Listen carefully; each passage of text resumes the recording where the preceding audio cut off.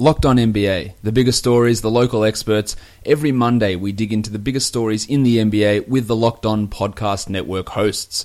Today we'll stop in Phoenix to speak with Evan Sidery of Locked On Suns about the Suns pulling a surprise move on the first day of free agency and signing Trevor Ariza. We'll go to Dallas to speak with Nick Angstadt of Locked On Mavs about Dallas finally acquiring DeAndre Jordan and letting go of Doug McDermott. And lastly, we'll go to Oklahoma City to speak with Erik Gee of Locked On Thunder about the Thunder re-signing Paul George and bringing back Jerami Grant and what, if anything, it means for Carmelo Anthony's future. It's all coming up, the biggest stories with the local experts on Locked On NBA.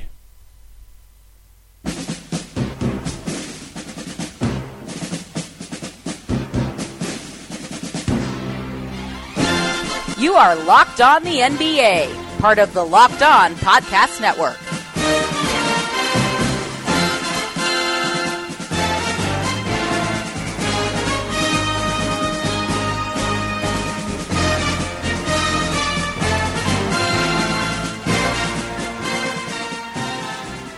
Hi guys, and welcome back to Locked On NBA. It is the Monday edition. I am your Monday host, Josh Lloyd. I'm also the host of the Locked On Fantasy Basketball podcast and the lead analyst at basketballmonster.com. Make sure you are following me on Twitter at redrock_bball. NBA free agency has kicked off. We had quite a few deals go down, some of them seemingly before the midnight cutoff or the midnight start of free agency. Lots of action to talk about. We're going to talk about the biggest signings and the biggest stories across the NBA in today's show. So let's get to it.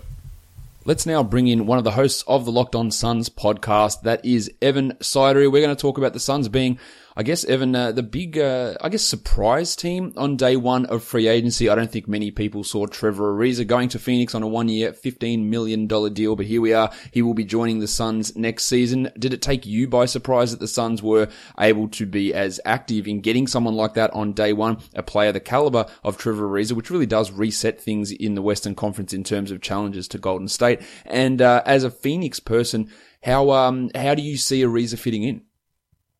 I actually was kind of surprised by how the Suns went after Ariza, because I know the Ringer's Kevin O'Connor reported as well alongside that Avery Bradley and Julius Randle were other targets, but it seems like all three of those guys were just 1-year deals on bloated contracts. So it seems like Ariza was the first guy to accept that. And I actually like the fit for the Phoenix Suns because you can now play Trevor Ariza at the stretch 4 spot, and now it opens up the floor so much for DeAndre Ayton and also for Devin Booker as well. They'll have Trevor Ariza sitting in the corner, Mikal Bridges sitting in the corner, both guys who are elite corner three-point shooters. So they're going to have the floor optimally spaced out for those two guys. And they also need a veteran presence too. Sure, Jared Dudley and Tyson Chandler are those types of guys, but you actually need someone that's going to play consistent minutes. And you're going to see Trevor Ariza play between 30 to 35 minutes a night for the Suns. And I think it's going to be a really good fit because not only can he play defense, but he can shoot the ball at a really high level. One thing we know is Ariza's not a number one guy on offense, but he doesn't have to be in Phoenix. There's obviously Devin Booker that can do that. There's TJ Warren, who's a big offensive usage guy. DeAndre Ayton's going to be able to do that. Now, Ariza did take a couple of steps backwards last season. His three-point shooting wasn't where it had been in previous years, but I like what Phoenix is doing, Evan, in loading up on wings. Yeah, they drafted Josh Jackson. They traded for Mikal Bridges. They've got TJ Warren. They're bringing in Trevor Ariza. Do you think that this sort of approach of getting all these wings, very similar to what Boston's done over the last couple of seasons, do you think that's a deliberate approach to really load up on these wings? And do you think it means that we're going to see a lot more of Devin Booker at point guard now? As far as the wings go, it's pretty ironic that we spoke to Ryan McDonough after Igor Kokoskov's introductory press conference in May, and he actually mentioned the Boston Celtics exactly as far as the wing thing they wanted to do. They wanted to add more wing talent, but like the Golden State Warriors, like the Houston Rockets, like the Boston Celtics, because he believes that's the modern trajectory of how the NBA is going nowadays. Really, it's not about 1, 2, 3, 4, 5 position basketball. It's just positionless. And if you have the 4 best guys on the floor, if they're 6'6" to 6'9", that really doesn't matter for the Suns because they're trying to bring similar to like a 7 seconds or less offense. It sounds like with Igor, where it's going to be very fast paced, very switch heavy. And as far as that goes, I think it's going to be a really good fit for him because I just think that overall with Booker at point guard, like you said, I think we're going to see a lot more of that this year. I think they need to see that as well because if he is on the James Harden trajectory that I think he could be, which I've alluded to in the past, I think if that's the case with the assist percentage like going up above 30% like James Harden did in his 4th year, I think he could be on a similar trajectory because I think they need to experiment more with Booker at the point guard. They only have Brandon Knight at the position with Elie Okobo right now. They waived Tyler Ulis yesterday. So I think it's set up for him to easily play, I think, around 15 to 20 minutes per night at point guard. And I think for the Suns, they have to see it, because if Booker has that secret playmaking element to his game like Harden developed, then that changes so much for his overall trajectory. They're a team that, now that they have made this Ariza signing, in terms of cap space, they don't really have any. So getting a free agent point guard is not going to be something that's easy. There's always the ability for them to cut some of their non-guaranteed guys like Alan Williams or Shaq Harrison or Devon Reed. Any of those guys can move. There can be trades. But at this point, I think we're going to be seeing a lot of Devin Booker at point guard with Ali Okobo and Brandon Knight, as you mentioned there. I think the best part of this deal for Phoenix, Evan, is the fact that it was only 1 year. Ariza is 33, almost 34, around that sort of age mark, and you don't want to lock someone in for 3 years, $60 million or $50 million. That would be too much for this Suns team, who's looking for really some flexibility heading into the 2019 offseason. So, as you said, a great move in terms of just getting a quality player who can teach these guys and actually give something to a team who was the worst defensive team in the NBA. But you did touch on it a little bit earlier there, talking about Tyler Ulis and him being waived. And then multiple reports coming out today, Evan, that Devin Booker was not really all that pleased with his best mate being waived from the team. Not necessarily the fact that Ulis was gone, but the fact that he wasn't consulted. Is this something that Suns fans should have any level of concern about? I wouldn't say a lot. I would just say very, very minuscule at this time, because I still think Booker's going to sign that extension this offseason. But it kind of contradicts what Ryan McDonough has been saying the past few months, because he said, I believe, at the end of the season that Devin Booker was going to have roster decisions, at least have some voice in there. And especially for a guy like Tyler Ulis, who's been with Booker for the last 5-6 seasons at Kentucky and also with the Suns, his best friend, like you mentioned there, I just think you have to communicate better with him. It seems like I've been tracking this recently. He's had 3 straight seasons now, if we're including Booker now into the 2018-19 season, where he's had 3 straight guys disgruntled. He had Markieff Morris after Marcus Morris got traded. He had the whole Eric Bledsoe fiasco last season. Now it seems like Ryan McDonough was unable to communicate an easy decision with Devin Booker, which should have been a really easy process, just dialing up and letting him know. So I just think that it seems like Ryan McDonough is still having trouble with just the PR side of things, which is player relations. And James Jones, who was hired to do this last year, it seems like it's kind of not doing so well. It seems like, I know I'm really reading into this a little bit too much here, but I think that as far as the James Jones hire goes, I thought he'd have more of a voice in this kind of role.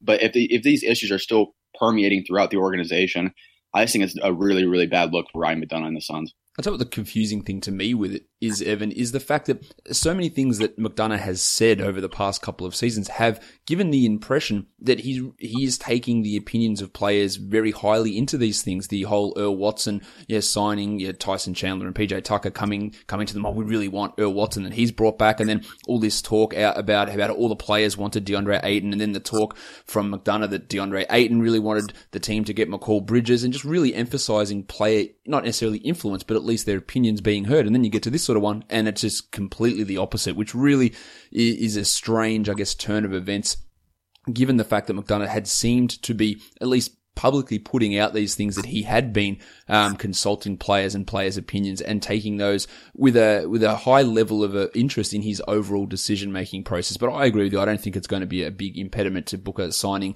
that contract. Do you think there's anything further coming from Phoenix in terms of waiving guys or trades, or is this their big swing and then they'll just move forward and try and push themselves up and get 10, 15 more wins as an aim for next season?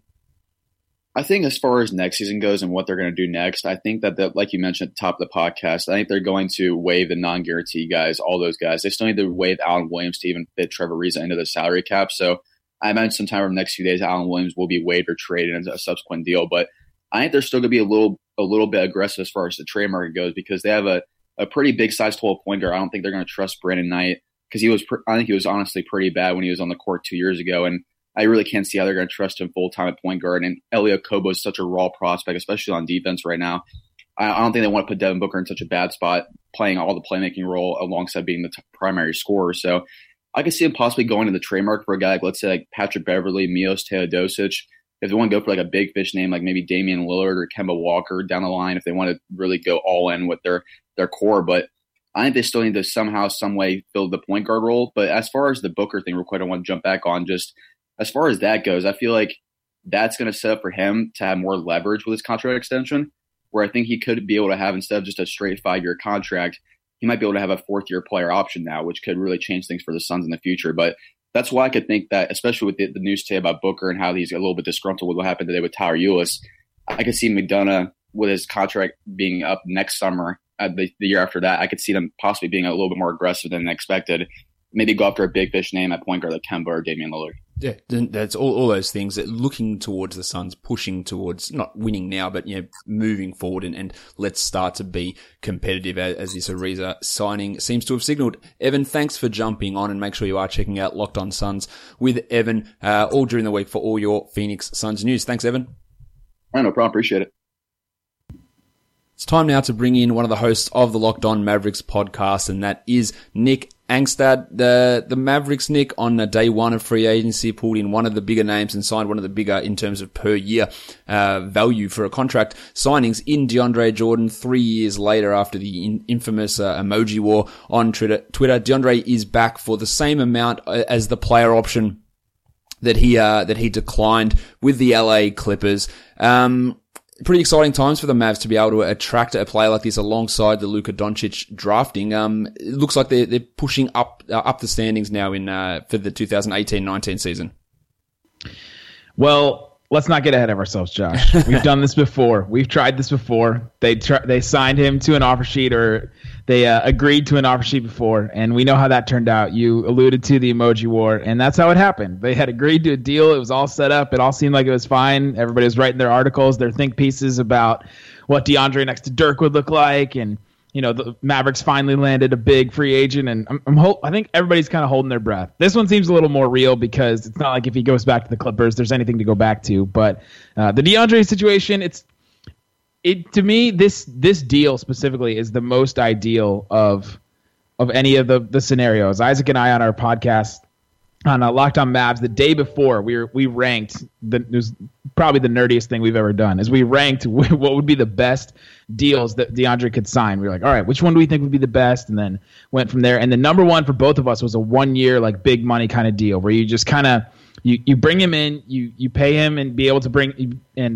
give him that money that he's going to want to be able to get in, because he's not going to turn down that player option and then just go somewhere for, people were saying like, oh, what if we sign him for 15 then we can get somebody else? Like, I don't think that's feasible. So you bring him in and then you be able to, like you said, try to make this push, because now that the Mavericks have Luka Doncic and Dennis Smith Jr., the best thing for them right now, like, you can try to keep doing the trusting the process and bring in younger guys and more pieces and things. But the best thing for those two guys right now is to get some actual winning experience, because then we've seen over and over again how some of these guys, like the Jahlil Okafors or the Nerlens Noels or like even like the Tyreek Evanses or guys like that, they're on these teams and they just lose over and over and over again, and it kind of gets in you. Like we've seen this with Eric Bledsoe, where he was like a really good player with the Clippers. He goes to the Suns and now he's like, man, what is this guy doing? So I think trying to make a playoff push is what they're really wanting to do. Cuban is obviously famous for being impatient,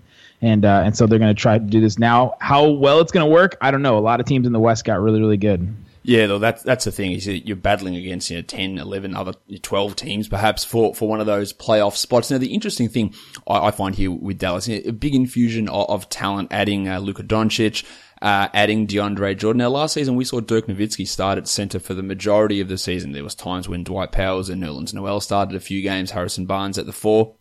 With Doncic around, do we think that we're still going to be having Dirk starting? Is he going to go back to the power forward position? How's he going to go guarding any of the fours in the NBA who are obviously switching towards a smaller style thing? Will Dirk be happy coming off the bench in this scenario? Do we see Wes Matthews move to the bench? There's a whole weird scenario, but I think the most important one is, where does Dirk fit in now? Yeah, it's a great question, and one we've talked about was even when the Mavericks were looking at drafting Mo Bamba or Jaren Jackson Jr., one of those guys, were like, man, what are they going to do with Dirk? Because he can't really play the 4 against a lot of teams. Like, teams go out there and they throw LeBron at the 4, or they throw like Aaron Gordon at the 4, and you're just going, man, Dirk cannot stay with any of these guys, let alone stay with the plotting centers even. And so the question for Dirk is, it's not if he would come off the bench, because he said he would. But they have this whole intricate thing for him to start and to get ready before the game and to be warmed up, because the guy is 40 years old and he wasn't super athletic when he came to the league anyway. You know, he's more athletic than people remember, but he wasn't like this jump out of the gym kind of guy. And so he's had a lot of injuries here late in his career. And so to bring him off the bench would take some kind of change in that. They would have to, that whole, system. They would either have to do something where he's not with the team at the beginning of the game and he's like shooting down in the practice gym. The Mavericks have this little practice gym off the side of the AAC. And so he could go down there then, and then just a coach calls him up when he's ready. I was talking about this yesterday on Locked On Mavs, and I said, man, they could just do like the Mariano Rivera where they have his like playing music where he walks in, and so it's just like every first media timeout, Dirk just comes out of the tunnel and just to his music and just plays it like a WWE wrestler, just walks in, and everybody, that's how he gets his introduction. If he's not going to be introduced in the starting lineup, that's how he gets it. So I think honestly he does come off the bench. Now I don't know if he gets that whole crazy thing that I just mentioned, but I think he does come off the bench.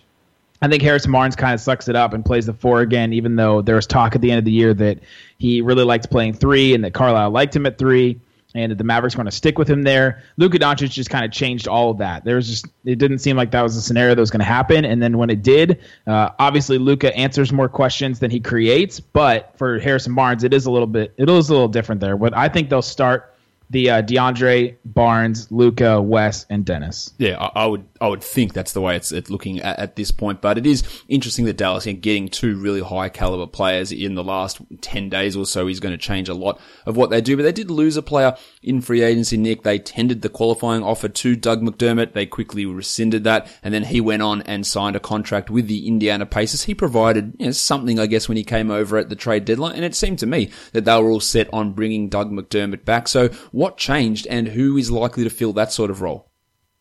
Yeah, all reports say that they were going to go after him, that they were, he was next in line after DeAndre Jordan to be pursued in free agency, but the Pacers came with a really good offer, an offer that I honestly don't really understand. It was 3 years, $22 million or something like that. And that's a lot for a guy that's kind of honestly a one-trick pony. He can shoot really well. Obviously, he's obviously a great shooter.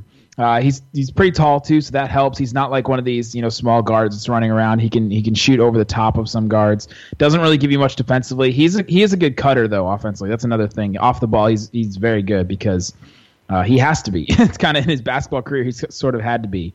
And we're sad now that the high school teammates of Harrison Barnes and Doug McDermott are gone, but move on and we bring up somebody else, next man up. I don't know who that's going to be. Either Dorian Finney-Smith gets some more minutes or the 3 spot is very interesting. Obviously, Luka Doncic is going to get a lot of those minutes too. Yeah. You're going to have guys, maybe they look to bring back Yogi Ferrell and play a lot more of those 2 point guard lineups and push Wes and Doncic almost exclusively to the 3. You've got JJ Barea there. Yeah, Jalen Brunson. Is he immediately in the rotation? They just go a lot smaller there. They're all possibilities. They also brought back Salah Mejri on a 1-year deal, who provided some really solid play. Nerlens Noel's obviously not going to be back, but that gives them a center rotation. If we've got Dirk, we've got DeAndre, we've got Mejri and Dwight Powell there as well. So quite a few centers in the rotation, but Mejri provided decent enough value as a backup big man, and he's back just to reprise that role for this coming season. Yeah, it's funny. Last year, Carlisle had a quote sort of towards the beginning of the year. He was like, "Yeah, we got this forklift of centers from Costco or something like that." He just was talking about how many centers were on the roster, and it was sort of a knock on Donnie Nelson that we had all these random centers. But there's less now. But Dirk is pretty much a 5. Salah Mejri is only a 5. DeAndre is only a 5. So that's 3 right there. So that takes away pretty much. In my eyes, that takes away all the center minutes for Maxi Kleber and for Dwight Powell, which is a little interesting. It's kind of a change. And if Barnes is going to be playing a lot of 4, then it's interesting to see where minutes are going to come for Maxi on this team. I'd like to see him stay around, but we'll see. So Salah Mejri, he's a rim protector, like you said. He's actually a really, really good rim protector. I think we've tried to trade him to playoff teams in our mock free agencies and things like that several times. We were like, get this guy to a place that's gonna use him and love him. But he also played with Luka Doncic in overseas when he was 15. I remember talking. Ago, I think. Yeah, I remember talking to him towards the beginning of the season, saying, "Man, you ever seen Luka Doncic? Have you played with him or whatever. He goes, yeah, I played with him when he was 15 years old, and he was the best player on the court.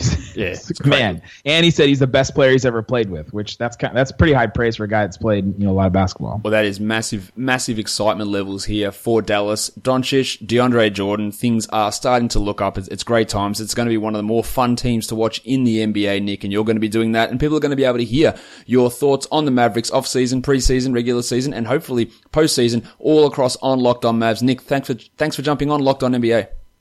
I'm excited for some fun basketball. The last 2 years have been very tough. Thank you, Josh. No worries, man. It's time now to talk with the host of the Locked On Thunder podcast, and that is Erik Gee. A huge day for the Oklahoma City Thunder. Paul George signing back on a 3+1 max contract. Didn't even give meetings to any other teams, which I'm sure Laker fans are absolutely apoplectic about. They also brought back Jerami Grant on a 3-year contract. Erik, it's fun times for Oklahoma City fans. The trade ended up paying off for Paul George last offseason. They are in absolute salary cap and tax hell at the moment, but it's still a huge positive for the Thunder and their prospects heading into this coming season. Yeah, it certainly is. I think more than anything for Sam Presti and the organization and Thunder fans, it's also a great sense of relief because there was no indication leading up to free agency that Paul George wouldn't at least give a meeting to the Los Angeles Lakers and hear the pitch that they had to sell him. And you still had to worry about whether or not the Lakers and the Spurs were going to pull off a trade for Kawhi Leonard. And would that set in motion LeBron James signing with the Lakers and thus Paul George? And to just have all that out of the way and have Jerami Grant sign right now, you can relax, pick up the pieces that you need to fit in place for the rest of the season and just get ready to play some basketball and not have this process drag out. And it relieves a lot of anxiety, and now the Thunder can move forward and their fans can move forward.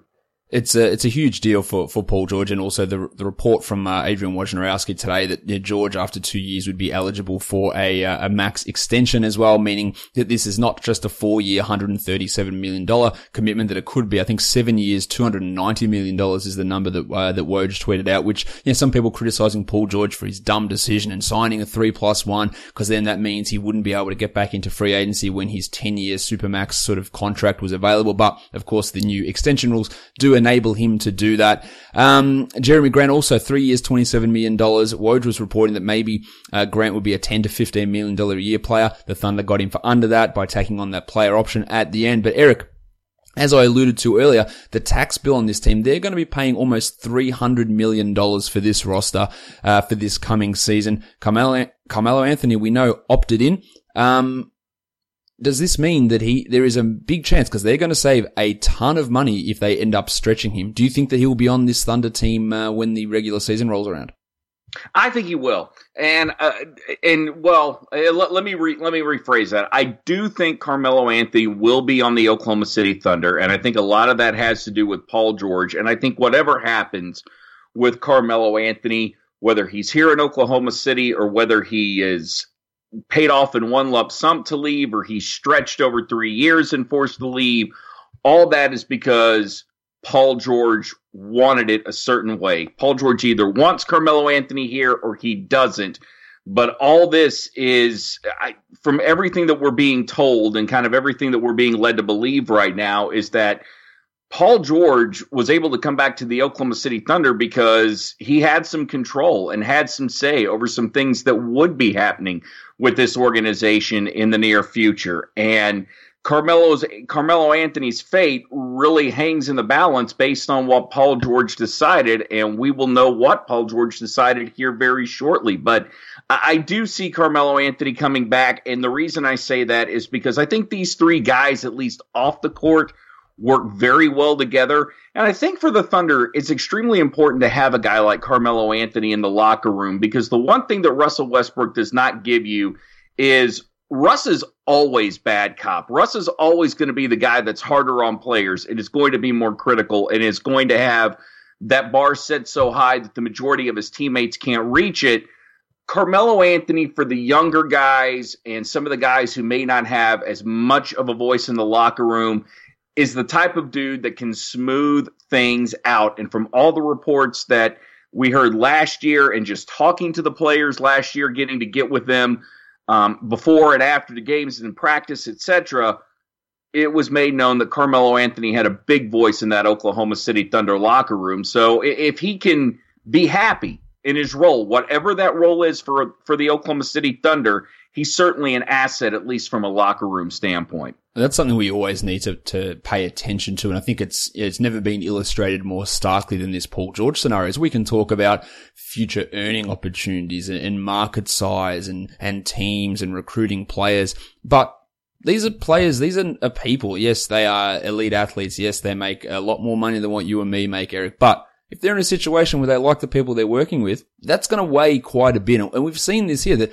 Paul George got along well with Russell Westbrook. He obviously got along well with Carmelo Anthony. He had a good relationship with Billy Donovan and Sam Presti and the whole team, and that counts for huge amounts. Not even give a meeting to another team is a massive, massive thing. Oh, who wouldn't want to live in LA? This is where he's from. Magic Johnson, blah, blah, blah. But he's like, I got a friend here. You know, I like working with Russ. I like hanging out with Russ. I like doing stuff here. And it's a huge factor. And we can all talk about Carmelo Anthony was such a negative and he's not worth that contract and he killed them and when they were much better with him off the court. And maybe all that is true. Maybe if he wasn't on the team, it would be an addition by subtraction. But if that gets everyone else upset, then it's not worth it. And these interpersonal relationships are so key to building a successful NBA team. Well, I think we learned that with Kevin Durant. When Kevin Durant left, the biggest thing that came out of him leaving was we heard that he and Russell Westbrook had a very fractured relationship. And you can point the finger and blame whoever you want to in that scenario, but for whatever reason, they just weren't comfortable around each other. Well, all these three guys are, and they click, and they seem to enjoy each other's company, which is huge.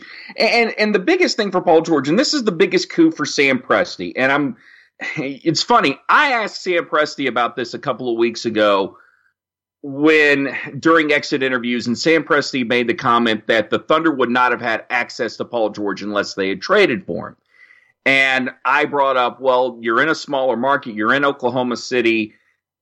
Is that the way you're going to have to operate to get these big name players because you can't attract free agents? And he sort of pushed that to the side. Well, then in the ESPN Paul George feature miniseries that's come up, Sam Presti basically said, yes, because we're a small market, we would not be able to we would not have as good a shot to convince Paul George to stay here if we hadn't traded for him. So by making that trade, you got Paul George in the organization for a year. And Paul George not only found out how great the organization is, but guys like Enes Kanter can back him up. They protect their players. They don't force them to be with the media when they don't want to be with the media. They don't require them to go out and do commercials for local businesses if players don't want to be a part of that. There are some public relations things they have to do, but for the most part, it's pretty much about basketball. And if you just want to play basketball and you want that opportunity to win a championship, they'll afford you every opportunity to do that without having all the stuff from the outside kind of come at you. They do a great job of not only protecting their players, but catering to them. And Enes Kanter can talk about that and the meals they would set up for Enes Kanter. And they set up a praying room for Enes Kanter because he's Muslim. And they do everything they can to not only make these guys feel welcome, but make them feel like they have a place at home. And not only does the organization do that, but the fans do it. And they have, for the last 12 months, they have really gone out of their way on Paul George by having people welcome him at the airport, which is Paul George is not the first player that's had that happen, but Paul George is the first player that they threw a party for last year, and then they recruited him all year long. And I think they learned from their mistakes with Kevin Durant. They took nothing for granted. They made their best pitch, and it worked. It's great news for Oklahoma City. It's great to see this sort of stuff happen. I'm sure you're wrapped with it, Eric, and you can hear all of Eric's thoughts on this and any other moves across the NBA offseason. Of course, on Locked On Thunder. Eric, thanks for coming on Locked On NBA and chatting to me about the big signings for the Thunder. Yeah, thank you very much. And I'll add one thing. The pressure's on Billy Donovan now because if you're going to spend that much money in tax, you're going to spend what Clay Bennett's spending, then it better produce results because the Thunder didn't do this to get knocked out in the first round or even go to the Western Conference Finals. This is all about giving you a legitimate shot to win a championship. And if they can't get that done in the next 2 years, you will see some major changes. Agreed. All right, that was great stuff from Evan, Erik, and Nick there talking about the biggest moves across NBA free agency on day one. We're going to have all of free agency covered right here on Locked On NBA and, of course, right across the Locked On Podcast Network. Make sure you're following us on Twitter at Locked On NBA Net and following me at RedRock_Beeble. And if you do like this podcast, go and leave a 5-star rating on Apple Podcasts. And you can also find us Google Play, TuneIn, Stitcher, and on Spotify. Guys, we are done here. Thank you so much for listening, everyone. See ya.